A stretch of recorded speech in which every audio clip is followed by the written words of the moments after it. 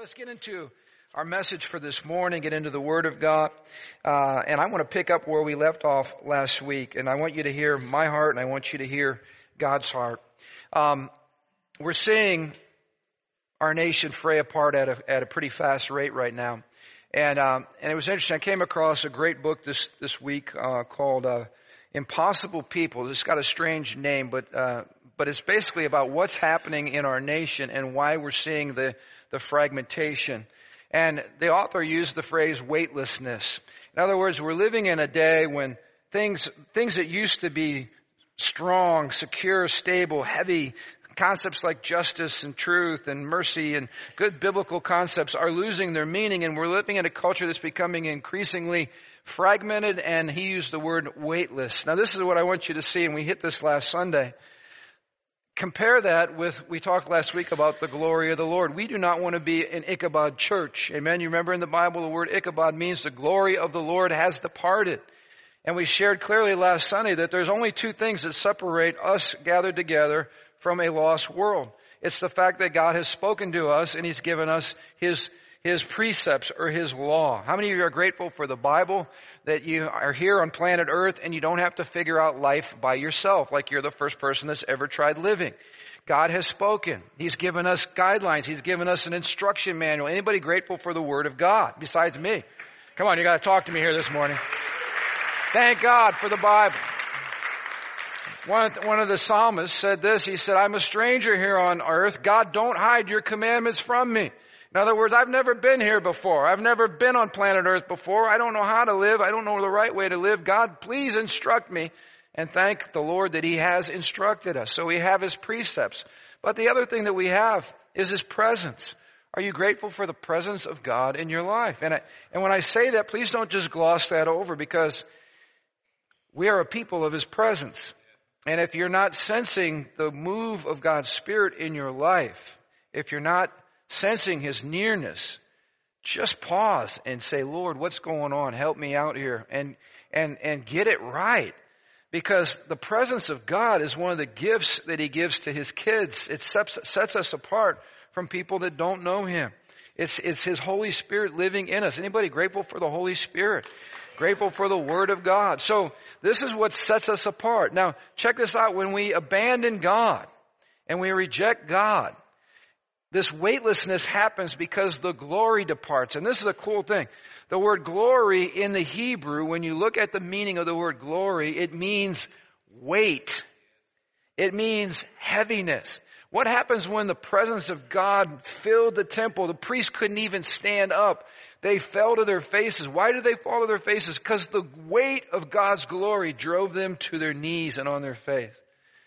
When God leaves a nation, or when God leaves His people, the church, because of their sin or their rejecting of Him, a weightlessness occurs where everything fragments and falls apart. When God is center in a country or a nation, the weightiness of His glory pulls everybody together. And it causes us to remain tight, and it causes our nation to be a nation that's unified. Here's the situation. The problem in America today is that we have so rejected God for so long. And I'm not speaking as individuals, I'm speaking as a nation. Well, Pastor, what do you mean? I'm talking about our courts. I'm talking about public anything, whether it's public education. I'm talking about government, which is public. I'm talking about the marketplace. I'm talking about out there where we pass laws, where we determine and institutions determine what is good and right and what is evil and wrong. I'm telling you, in the public arena, we have been rejecting God for many, many decades. Can you say amen to that? And it should not surprise us that we're seeing things split apart now at a rapid pace. Now, I love this quote by John Dawson. He says this, our prime objective in intercession and spiritual warfare is not the removal of the enemy, but the return of the glory, the restoration of God's needed favor.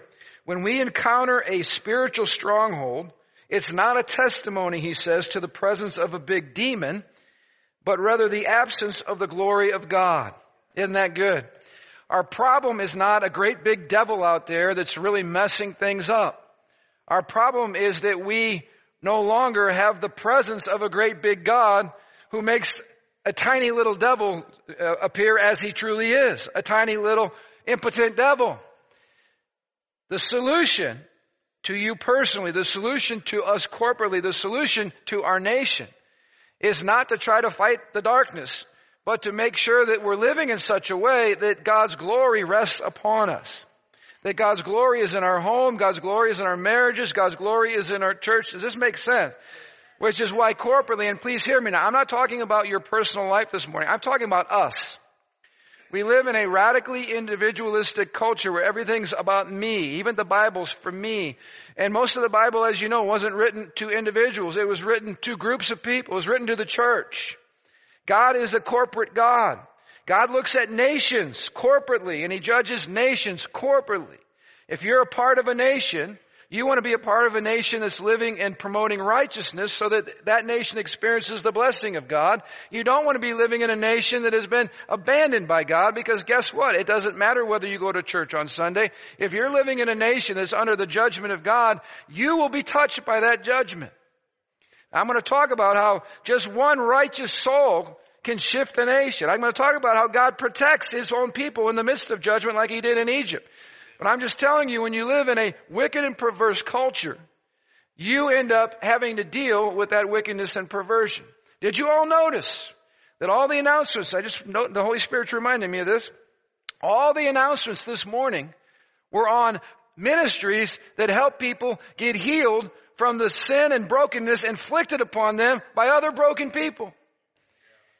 And when you are spending all of your time trying to heal the effects of your own abuse, abandonment, rejection, drunkenness, pornography, lust, adultery, divorce, that is a sign of judgment, because that's not normal.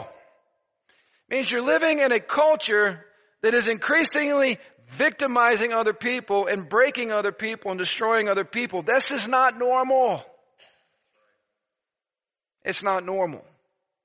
So we need to realize we're living in a season right now where God has abandoned our nation because our nation has abandoned Him. And I could give you 20 verses this morning with that same description, and I will not do that. We don't have the time for that. But I want you to hear the whole judgment piece through the heart of God.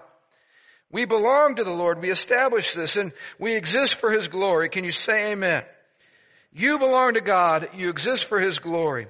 He gives us His precepts. He gives us His presence. He gives us His promises, and He promises us an abundant, blessed life. Can you say amen to that?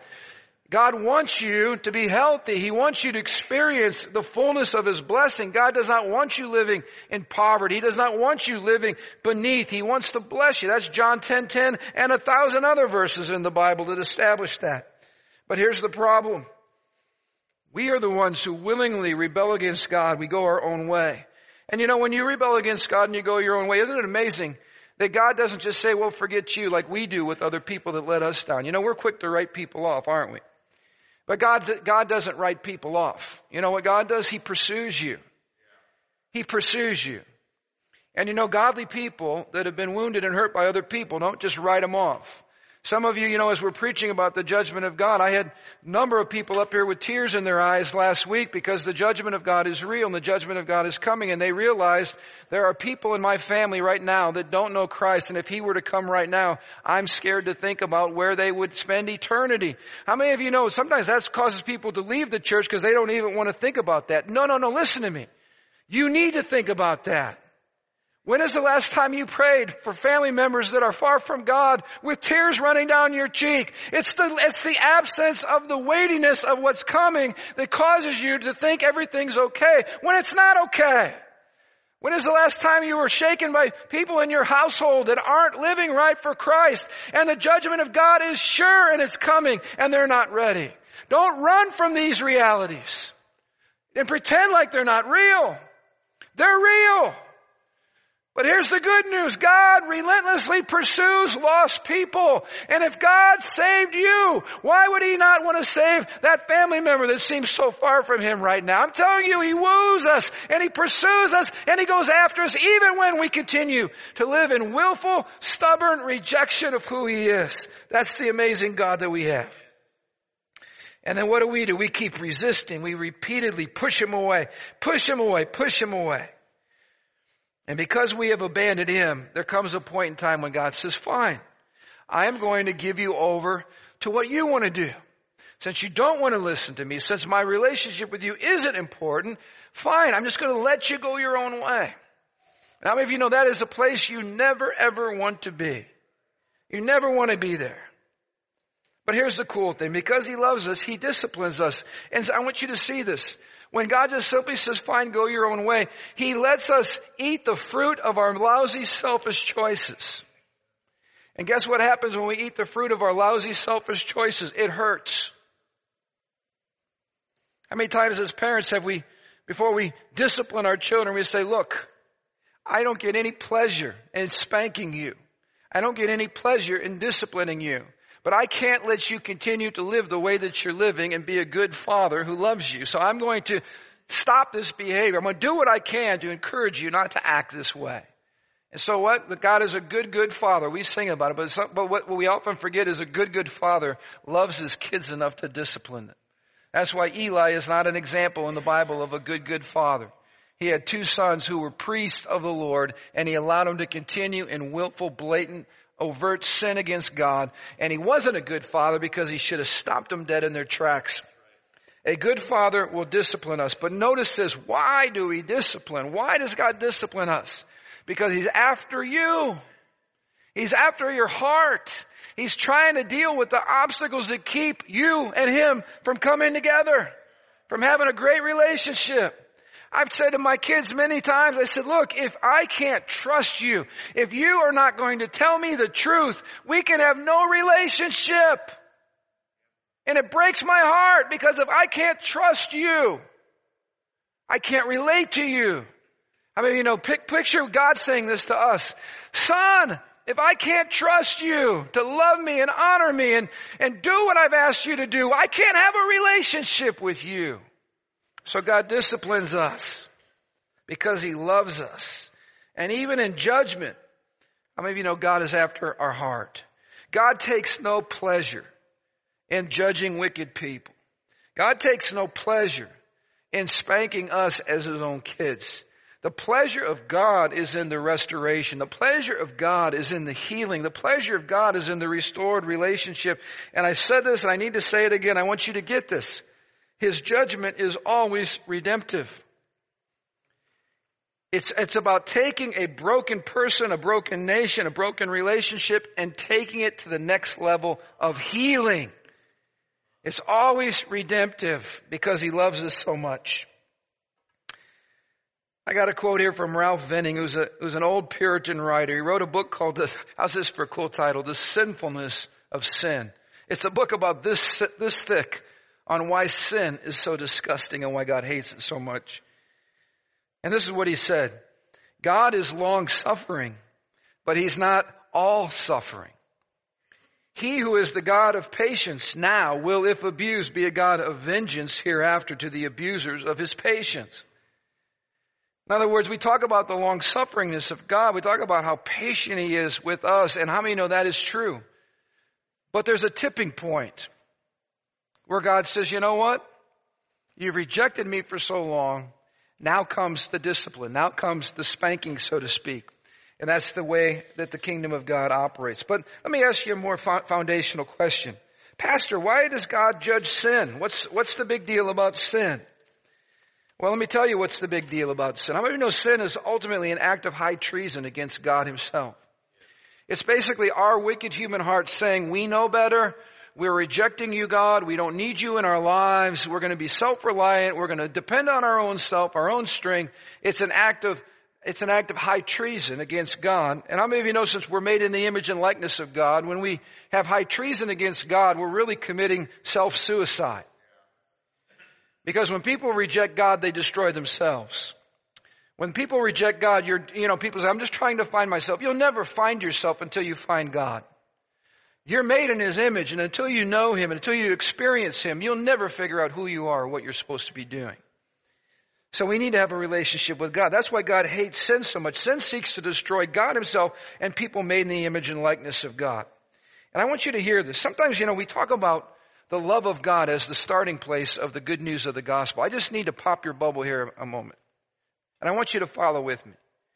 The love of God is not the beginning of the good news. The beginning of the good news is the wrath of God. Pastor, how could wrath of God be good news? How many of you know salvation is meaningless if you don't know what you're saved from?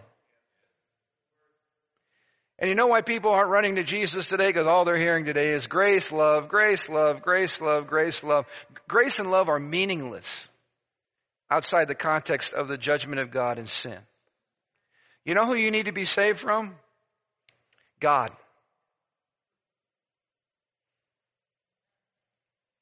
No, not the devil. You need to be saved from God. The Bible says this is the default. People are born into life under the wrath of God. We're born in sin. We act like sinners. We reject God. We insult God, and God's not happy. That's the starting place of the gospel. You know what the good news is? Somebody's taken your place and died in your stead. And here's the question before all of us this morning.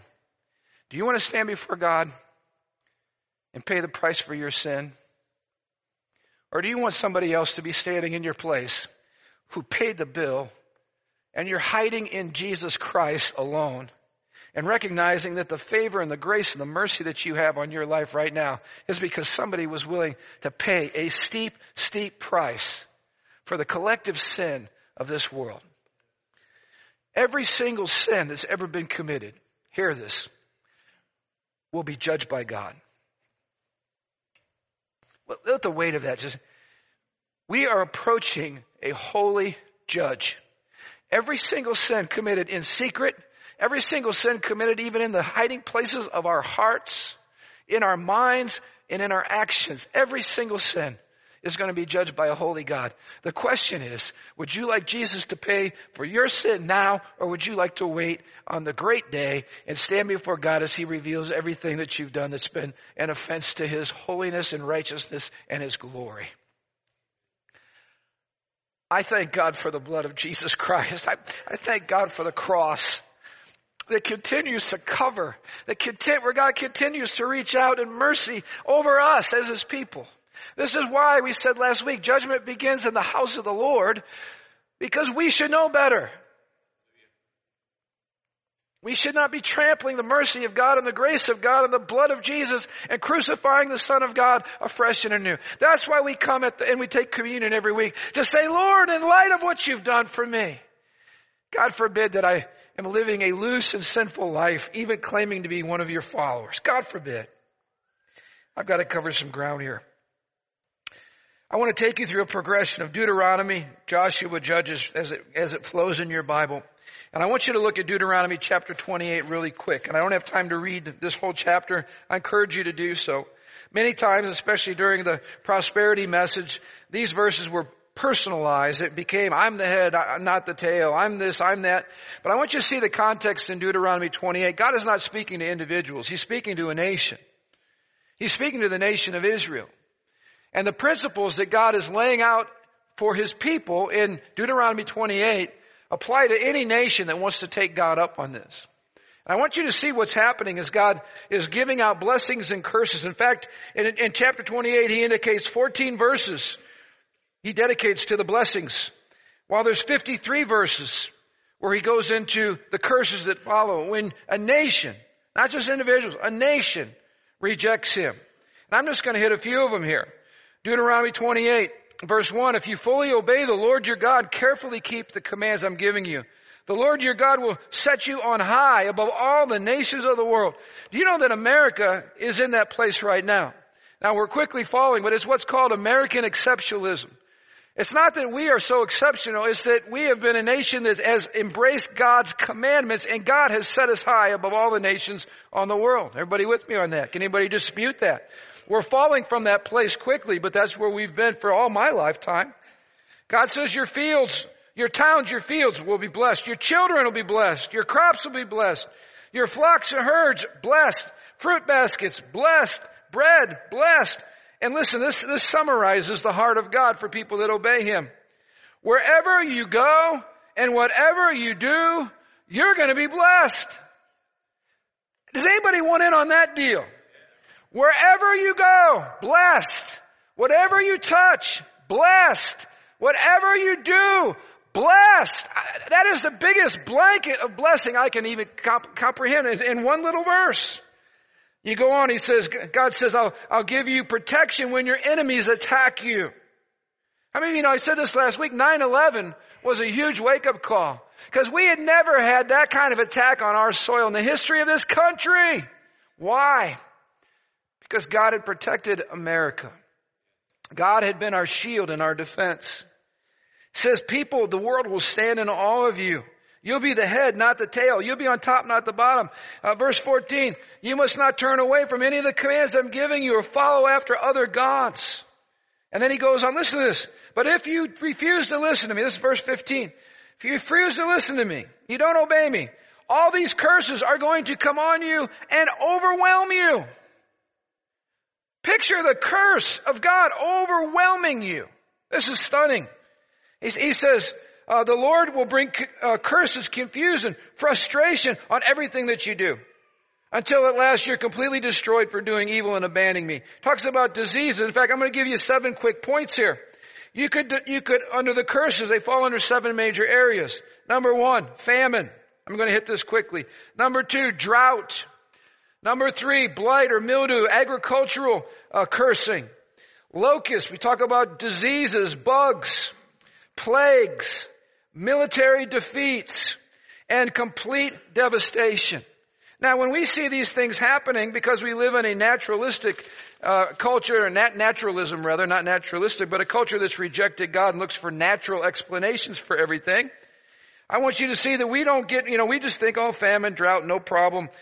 We blame it on global warming or some other thing like that. But here's what our founding fathers understood. Our fathers believed that God was offended by sin, and they were deeply troubled by both the existence of personal sin in their own lives and by the presence of unconfessed corporate sins in the churches and in the nation. Listen to this. They regarded natural calamities as manifestations of the displeasure of God Almighty against sin and allowed such events as earthquakes, fires, volcanoes, epidemics, floods, and droughts to prompt them to a special seeking of God's face in fasting, prayer, and corporate repentance. They also sought the Lord in solemn assemblies in connection with wars, murders, rapes, etc., believing that such outbursts of wickedness to be directly related to the general decline of moral and spiritual life in the churches. So when they heard about rape, for instance, happening in a community, they all stopped, they came to the church, they got on their faces, they said, God, for this type of wickedness to be occurring in our backyard, it's a sign of moral decline. God, forgive us as your church because we are the light and we are the moral foundation for the nation. Can you see how we've drifted a long way from this? We just take this as the norm now. And it's not the norm. This would be a sign that God's displeasure was on a community. You know how many people get murdered just in Chicago every single weekend? And it's just normal to us. Well, how many dozens of people were murdered this weekend? It is a sign of the judgment of God on a city when violence is erupting in your streets. So what do? Saints of old would stop and say, we need to seek the Lord. We need to ask the Lord what is going on, and we need to cry out for mercy. Now, I want you to see this. We move from Deuteronomy where God's making a covenant with a nation. He's basically saying, if you'll obey me, this is what I want to do. If you disobey me, this is what's going to happen. And he laid it out. How many of you know we have the same invitation as Americans? In fact, our founders understood our country as being in covenant with God. From the very beginning of the compacts, Mayflower Compact and other things. I can go back. That's a whole other message. But I want you to go to the book of Joshua. What does a nation look like when it's blessed by God? And I want you to compare Joshua with me with Judges. What a nation looks like that rejects God. Listen to some of the highlights in the book of Joshua. We're not going to go there, but these are the highlights. God dried up the Jordan River. Remember that? So that they could walk across. It was an amazing miracle. How many of you remember the story when the walls of Jericho came crashing down? When all the people they didn't have any weaponry. They were slaves in Egypt. They marched around the city. God was their weapon. The walls came crashing down on that mega city with mega walls. How many remember how God gave them one remarkable victory after another? Remember, the Israelites had no horses, they had no chariots, while the armies that they fought against, the Bible says in Joshua 11:4, they were as numerous as the sand on the seashore with many horses and chariots. And yet God gave them victory after victory after victory, even though the enemy outnumbered them and had better weaponry than they did. On one occasion, remember this, God sent hornets ahead of them and used hornets to drive out the enemy. A painful weapon that was. Joshua chapter 10, God stopped the sun. God stopped the sun in its tracks so that Israel could have a victory and have more sunlight to secure the victory. Remember the giants that were in the land that terrified them. God delivered those giants to them. God did absolutely amazing things. And this was the cool thing. God promised them that they would live in cities that they never built, that they would eat the fruit of vineyards and olive groves that they never planted. In other words, they were going to step in and take over cities and gardens that were already established. And you know what? That's exactly what they did. Isn't that amazing? Well, is that a sign of military prowess, economic blessing? Healthy people, no disease, sickness among the people, no economic or agricultural blight, no droughts, no famines. God bless them. God said, I'll send you the rain in the proper season. How many of you know that's what God does? God controls the winds and the storms and the rain. Not the enemy, not Mother Nature, whoever she is. I haven't met her yet. But anyway. But here's the problem. The grandkids of these warriors that took over the land, 2 generations is all it took. The grandkids forgot the Lord, which leads us to the book of Judges. And Judges chapter 2 verses 10 and 11. It says, after that generation died and another grew up who did not acknowledge the Lord or remember the mighty things he had done for Israel. And verse 11 says, the Israelites did evil in the Lord's sight and served the images of Baal. Verse 17, same chapter, how quickly they turned away from the path of their ancestors who had walked in obedience to the Lord's commands. Judges 21 ends with this declaration. Verse 25, in those days there was no king in Israel. Everyone did what was right in their own eyes. If we're not living in one of those days, I don't know what day we're in. Can you understand how important it is for us to pass the baton from the one generation to the next? Because it only takes one missing generation and your nation can absolutely fall under the judgment of God. We are living in such a godless, biblically illiterate culture today. And the church, again, I'm saying this, we are responsible for the health of the nation. How many of you know the Bible says in Amos that God would send a famine, and it wasn't a famine of lack of food, it was a famine of hearing and knowing the word of the Lord. We're living in that famine today when people don't know God and don't know what he stands for. And I got to end with this quickly. What are the signals of God's impending judgment? What are the signs? I want you to turn to Leviticus 18. Can you give me 10 minutes? Leviticus 18, 20 through 25. I've got this under 3 broad headings. We could give 50 specific examples, but I'm going to give you 3 broad headings. What are the signals that a nation is under the judgment of God? Start reading with me Leviticus 18 verse 20. Do not defile yourself by having sexual intercourse with your neighbor's wife. Of course, we know that's adultery, but what I want you to see is going on here is it's not just the act of adultery, it's the act of sexual sin in general. Sex and marriage are synonymous. Sex outside of marriage in any way, shape, or form is judged by God. This is serious because anybody think we have a sex problem in America today? A sexual sin problem. Do you know that as I speak, there's something going on right now called the Burning Man? It's out in the desert in the Las Vegas area. It's amazing how demonic strongholds get established. It used to be this fringe group that would go out to the desert, set up a camp, committed to radical individualism and radical self-reliance. How many of you know radical individualism and radical self-reliance are 2 demonic Tower of Babel goals? What this basically is a massive orgy in the desert. They build buildings, they burn the buildings, it's the most bizarre, perverted gathering. 70,000 people are out in the desert celebrating the glories of radical self-reliance and no boundaries whatsoever.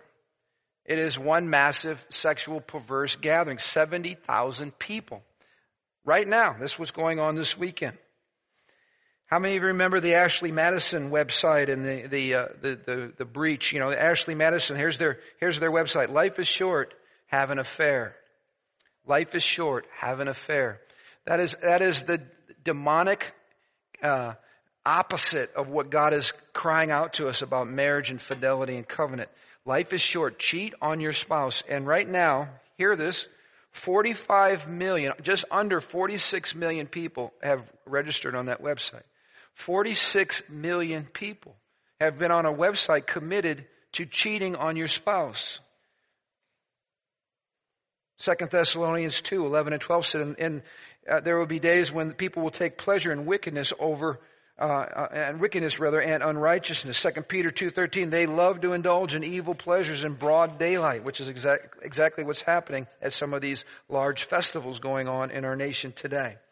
So we have a massive perversion problem in America, sexual perversion problem, and I'm just telling you, while people in the church will try to minimize that, say it's not a big deal, grace, grace, grace, I'm just telling you, hear me, God says it's a massive deal. It's huge. It is huge. It is not a little thing. It's not a small sexual indiscretion. It is huge in the eyes of the Lord. Second thing, look down in verse 21. I want to talk about the worship of selfishness. The worship of selfishness. The Bible says, do not permit any of your children to be offered as a sacrifice to Moloch, for you must not bring shame on the name of your God. I am the Lord, he says. We have now reached a place in our culture, and hear me on this. As I'm bringing these things up, this is not to condemn anybody in this place. In fact, I'm telling you, you're in the right place. There is forgiveness and mercy and healing for those who will openly repent of their sin and cry out to God for help. When you live in open sexual sin and sexual permissiveness, how many of you know there are unintended consequences called babies? How many of you know every baby should be celebrated? Every pregnancy should be celebrated. That's why God says, get married and be committed. Every child that comes into this world should be celebrated. But how many of you know situations, maybe even personally? In fact, I know in this room, we've had many of our ladies openly testify having been involved, and our men having been involved in abortion. But I want you to see what's driving abortion is sexual sin. What's driving abortion is, oops, I didn't intend for my one-night stand to result in a pregnancy, and I'm not ready to be a mom. I can't afford to be a mom. I can't afford, or dads that aren't ready to be dads. They're just playing around. They're just having sexual pleasure without the covenant that God intended. 60 million babies' blood screaming for justice right now in America. 60 million. You could take all the wars we've ever fought in and combine our casualties, and you will not have 60 million casualties. Let the weight of that, 60 million. The blood is crying out for justice. I am amazed that we have not received the full fury of the wrath of God in this country. But there is a tipping point. And I just got to connect the dots here because people wonder, Pastor, why do you guys talk about that on Sunday? Are you kidding me?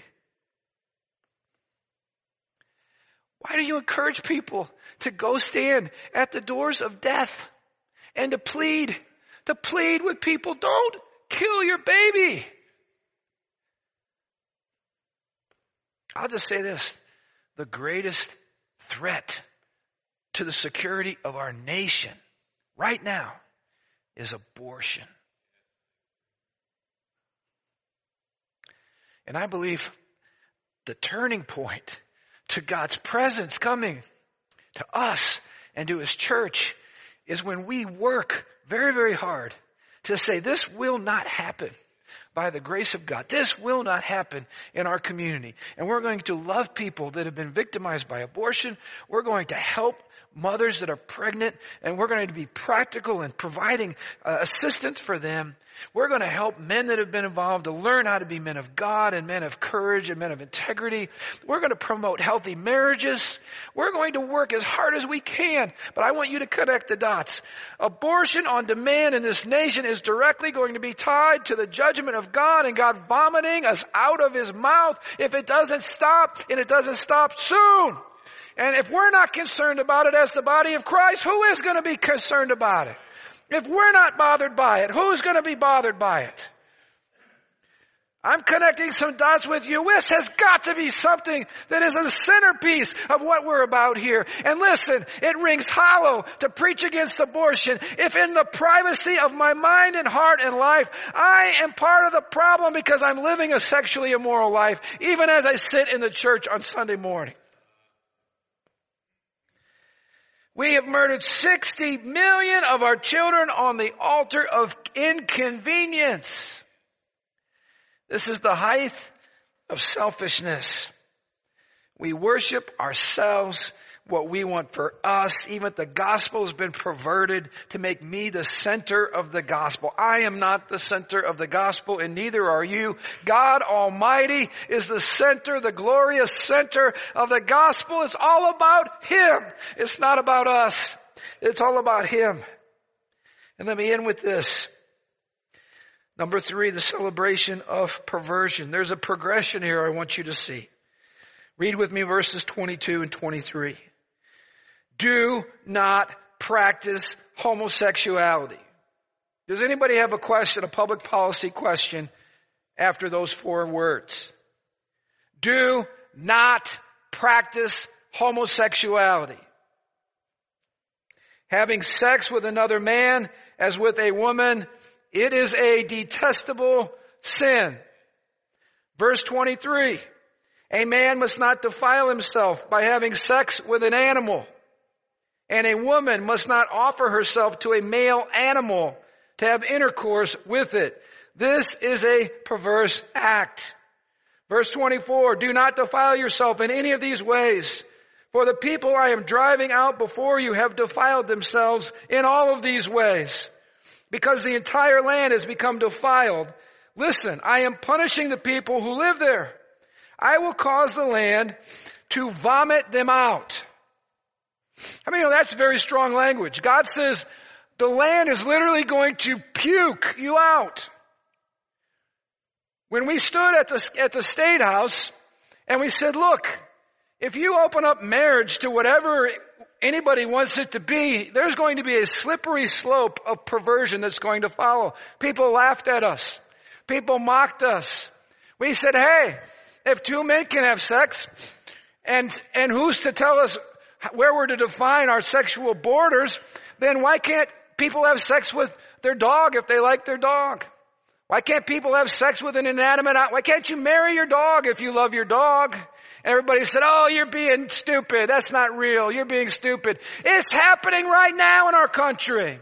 The ink was barely dry on the legalization of same-sex marriage, and we had people clamoring to marry all kinds of perverted things and have sex with all kinds of perverted relationships.